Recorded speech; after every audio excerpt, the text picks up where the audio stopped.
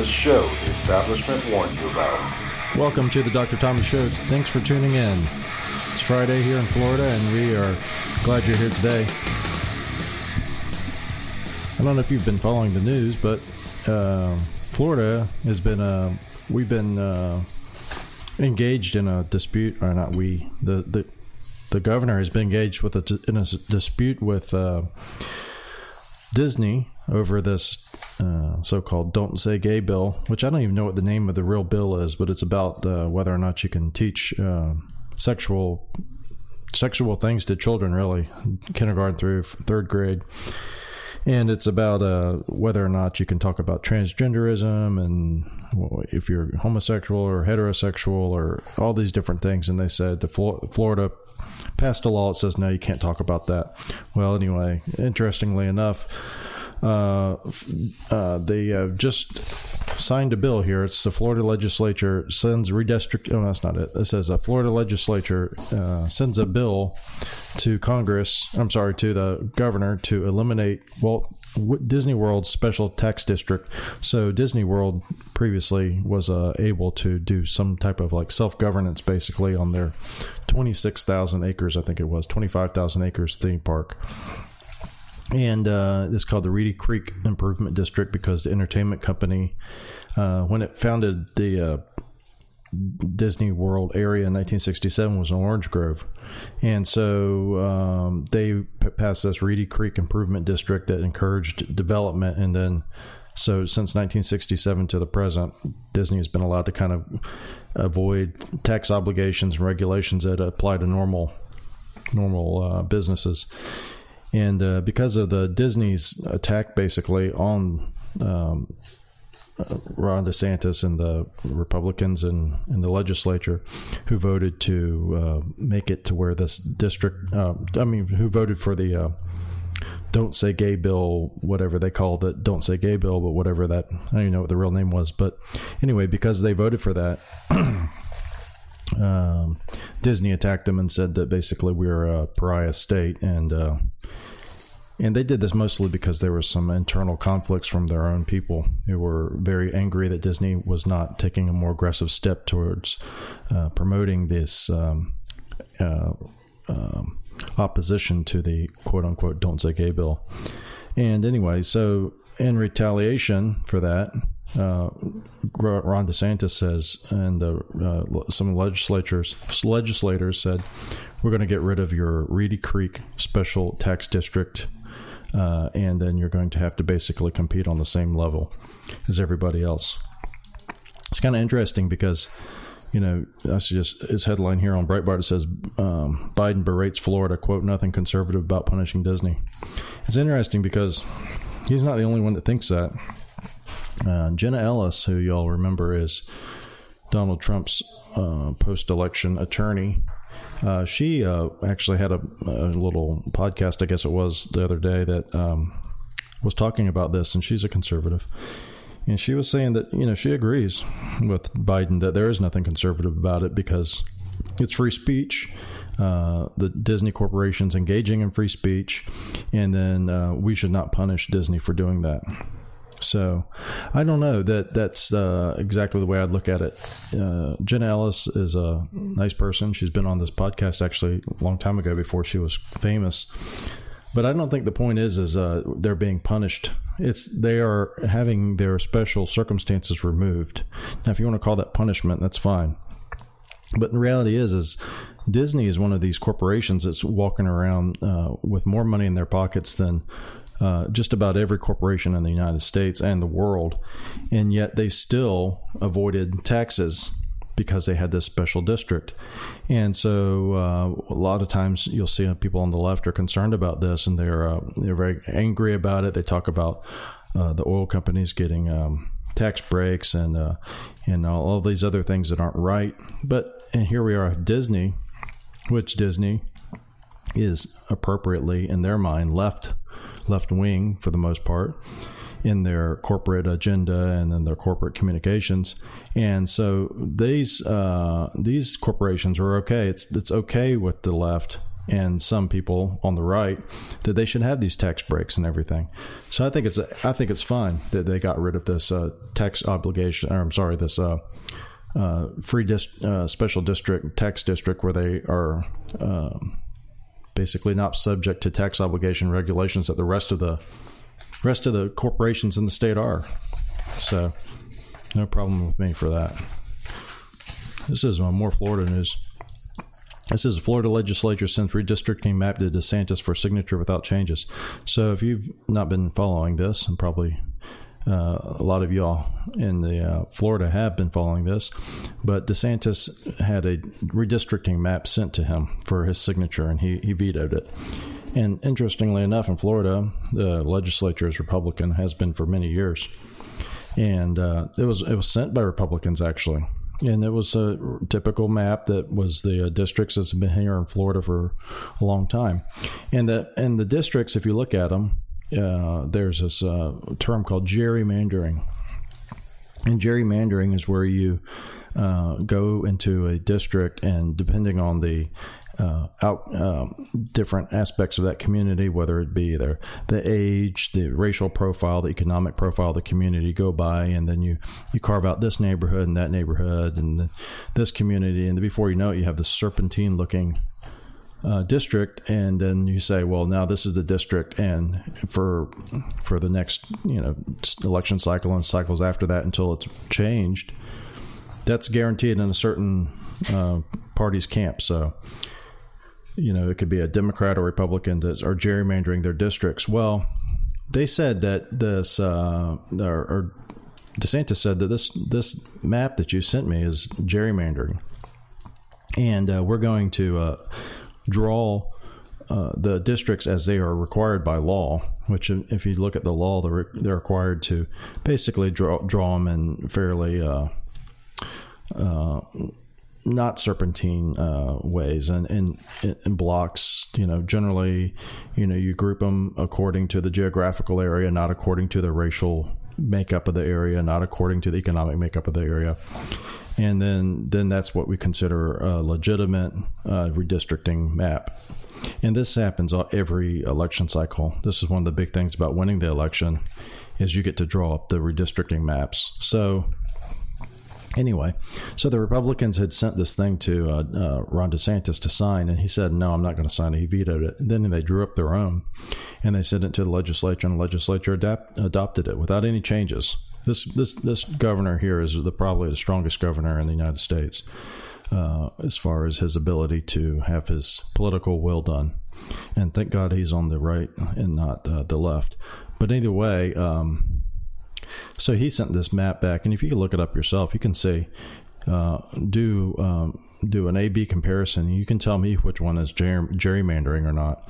And the Democrats are very upset about this because they have some long-held districts that they now say are not going to be, they're not going to be adequately represented because, and it's predominantly black districts that are historically Democrat, that they say they're not going to be well represented because they didn't carve out all of these different communities and put them into one district that would guarantee the seat forever, basically, because of the voting profile and the history of the voting profile.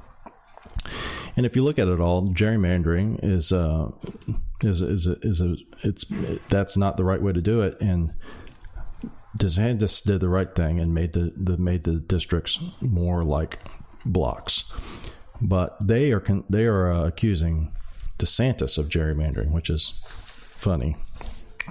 This is more Florida news. This is from American Greatness. It says Florida Surgeon General rejects, quote, gender reassignment surgery for minors. So we get these emails, Tracy and I, from the Department of Health, and we got one recently that outlined this. And basically the Florida Department of Health has given guidelines, I guess you call them, or rules that say children, that being people under the age of 18, are not to receive gender reassignment surgery, puberty blockers, transgender therapy, basically. And this has caused an uproar, as you would imagine.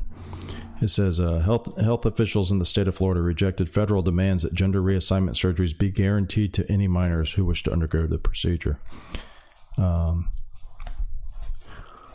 It says the move by Florida officials was criticized by far-left groups such as Equality Florida, which falsely described such surgical procedures and other methods as, quote, life-saving, and accused Florida of, quote, demonizing life-saving medically necessary care, and asserting the government, not parents, knows best when it comes to the health care of our children. And that's funny, because that's like the old comeback about, the government and what we should do with our children. I think the government shouldn't be involved with the care of children, personally, except when you're protecting children from things that are not wholesome. And one of the things that's not wholesome is gender reassignment surgery for a child. If an adult wants to have gender reassignment surgery, so be it. And if a person's coming of age and they say, look, I want to be considered an adult so I can make this gender reassignment surgery decision, then they should be able to go to a court and have themselves declared an adult or emancipated or whatever the case is, so that they can make that decision. But the idea that we're just going to introduce this idea that every child, until they are able to decide, can be an androgynous being, and they're neither male nor female.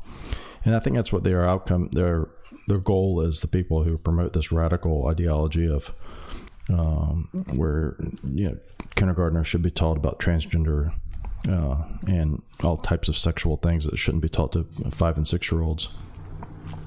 But they would be happy if, in the end, that it was that when a child's born, we don't determine what the sex is. The sex is not determined until later, and then the parents determine the sex, and then you start doing things to the child to make them whatever sex you want them to be. And so if you have a little child and you want them to be a boy, but they're born a female, then you can start giving them hormones to make them into a boy, and then have surgery when necessary, and all this other craziness. That's what their end goal would be. They're not going to come out and say that, but I guarantee you, if you let them inch away, inch by inch, doing things like this, teaching children about sex in kindergarten, in third grade, you would see the next step would be something more radical. I don't know if you are in favor of this or not. This is from Politico. It says Biden wants more Ukraine aid. Congress won't make it easy.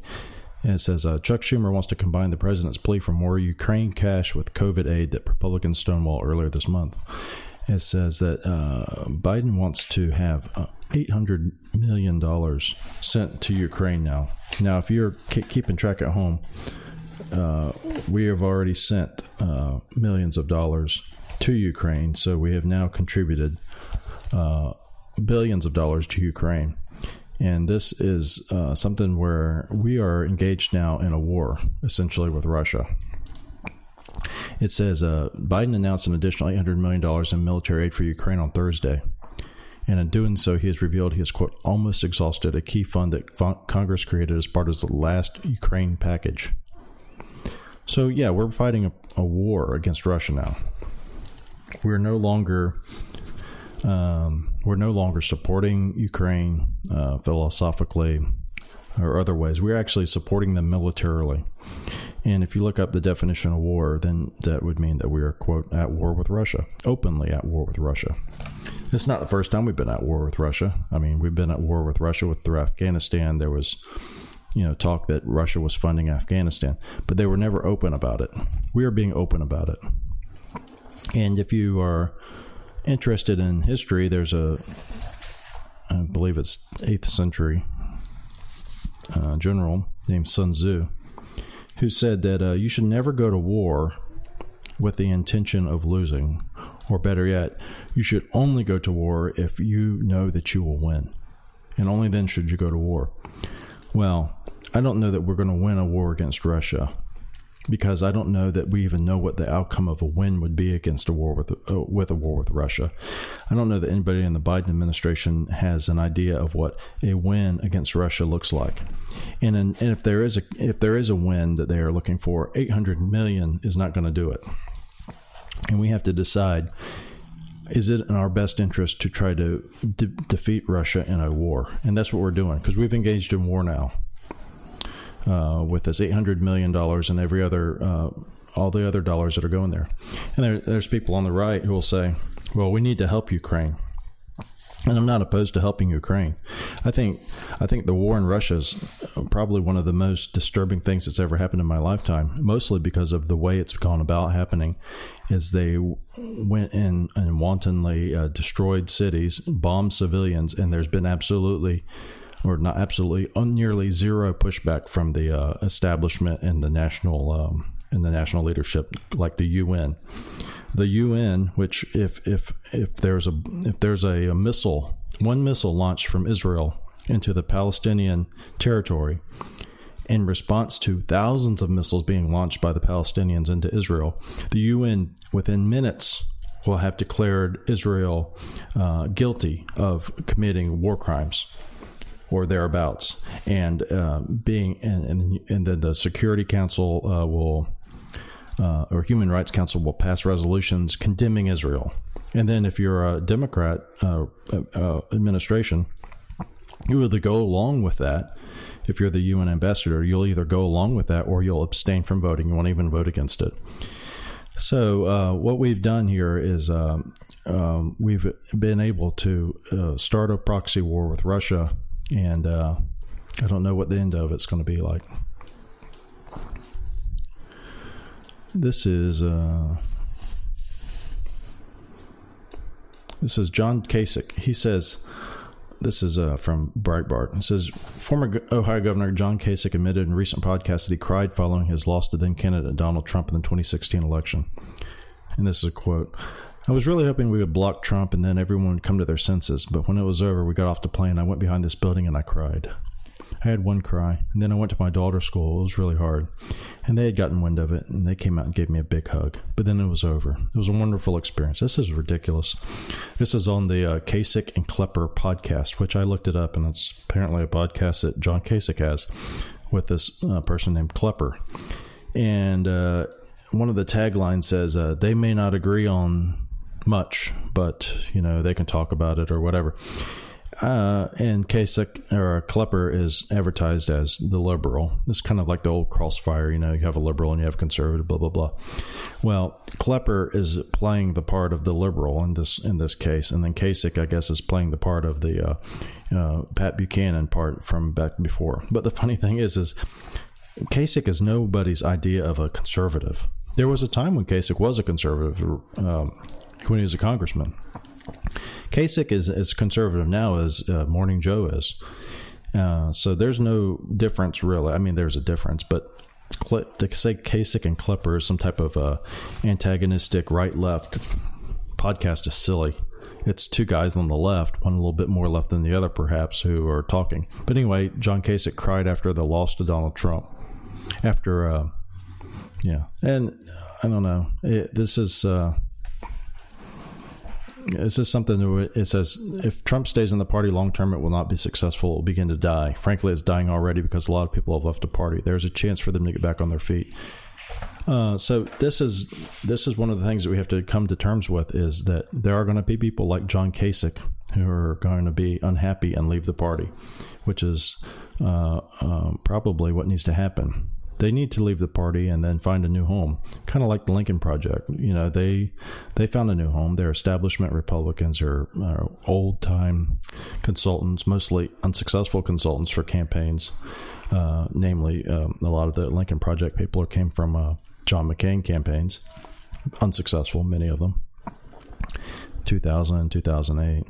Anyway, so John Kasich and Mitt Romney and Morning Joe and Rob Portman, all these guys that really are not on to this. They don't understand that there's actually a kind of a big thing going on as far as what's going to happen in the future. It's not like in the old days when they were on the Republican side and the Democrat side, and they were all buddies. They were, fighting each other in Congress, but when it's over, they're all buddies and they're going to play golf together. It's not like that anymore. The ones on the left are out for blood.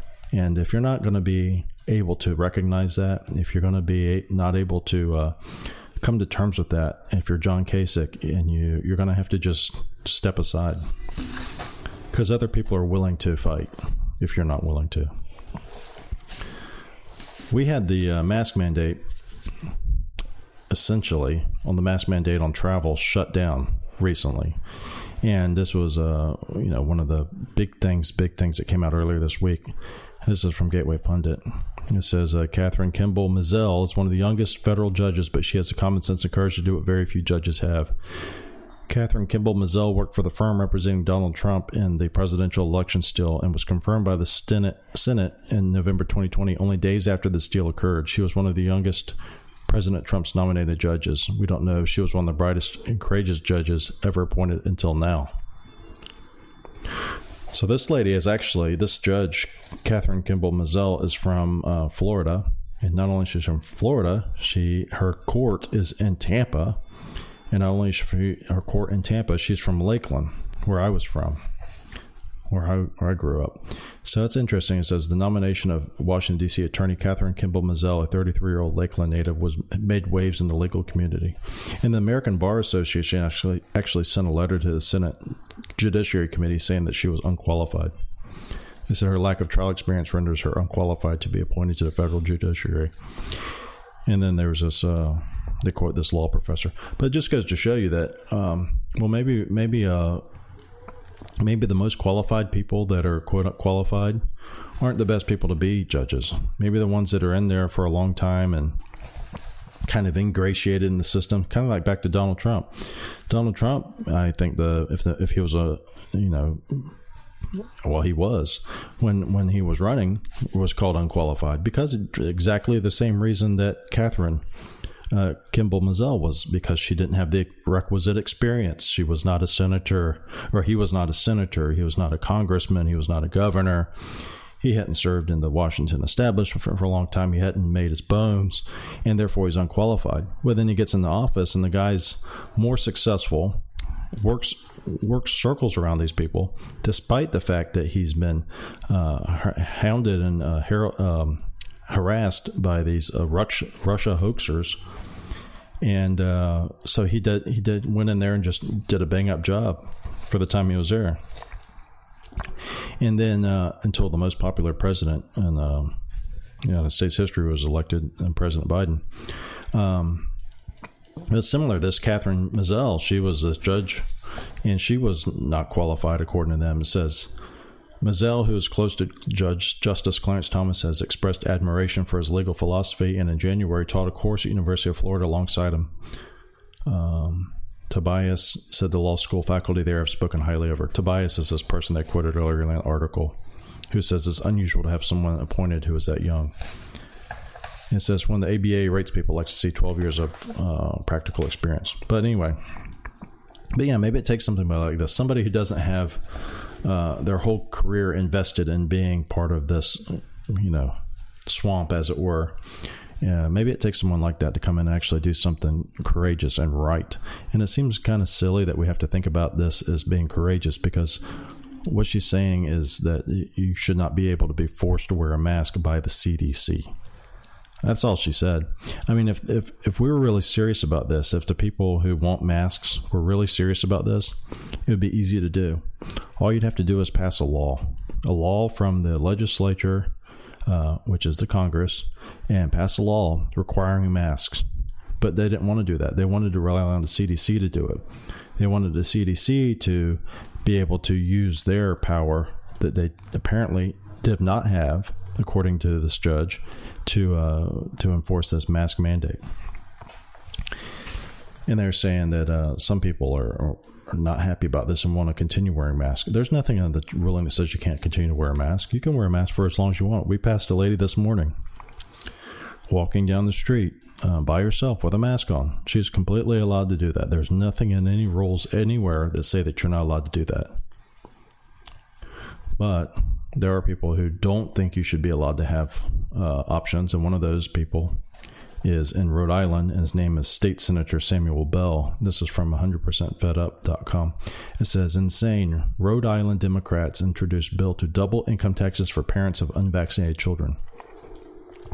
It says, just as pandemic restrictions were starting to ease across the country, some areas have started to reintroduce mask mandates. Philadelphia was the first major city to do so last week. Now, Democrats in the state of Rhode Island want to impose a monthly fine of $50 for parents of unvaccinated children and double their state income taxes.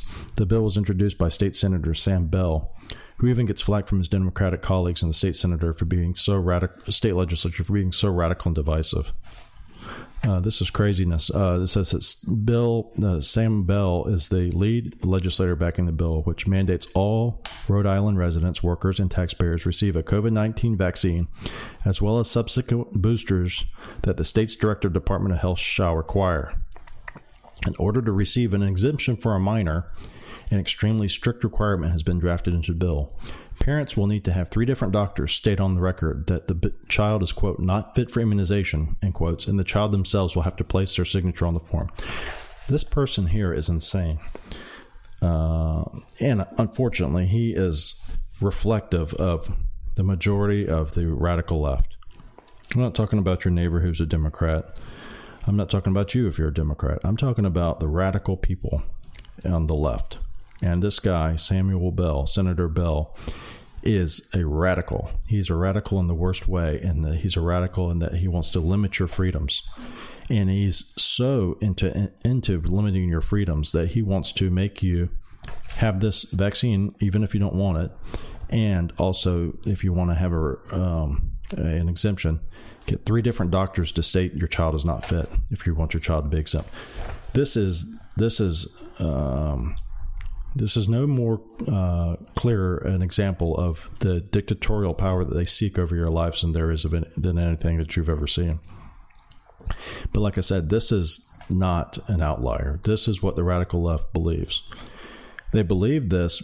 Not all of them will come out and say it, but they do believe this.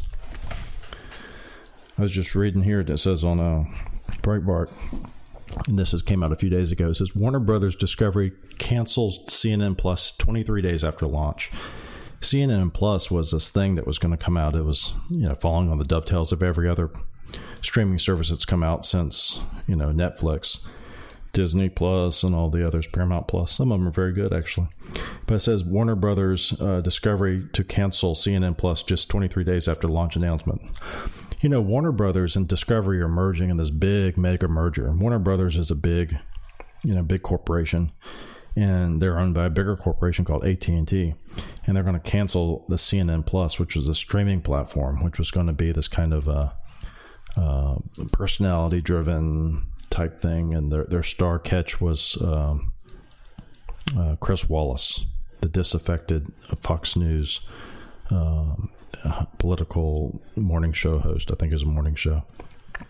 Anyway, so he was the big guy on CNN Plus that was just going to, help launch it. And now he's out of a job, obviously. They might run him over to CNN somewhere and stick him in there somewhere. But it's interesting that they're canceling CNN Plus because it's losing money. They invested like $300 million, I think I saw. And they were averaging about 10,000 viewers a day, which is pretty crazy. But they canceled CNN Plus. How long is it till they just cancel CNN outright? That would be an interesting question. Or spin it off. I think they would be wise to get rid of CNN.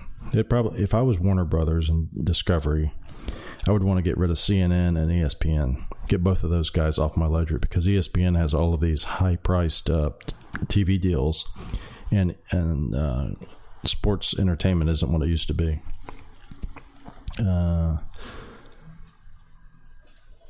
So for all of you out there who are listening or new, there's this video that I put out there 3 years ago called Once Upon a Time in the Ring. And this video has gotten 50,000 views, close to it. Not 50,000 yet, but close to it in the last several weeks.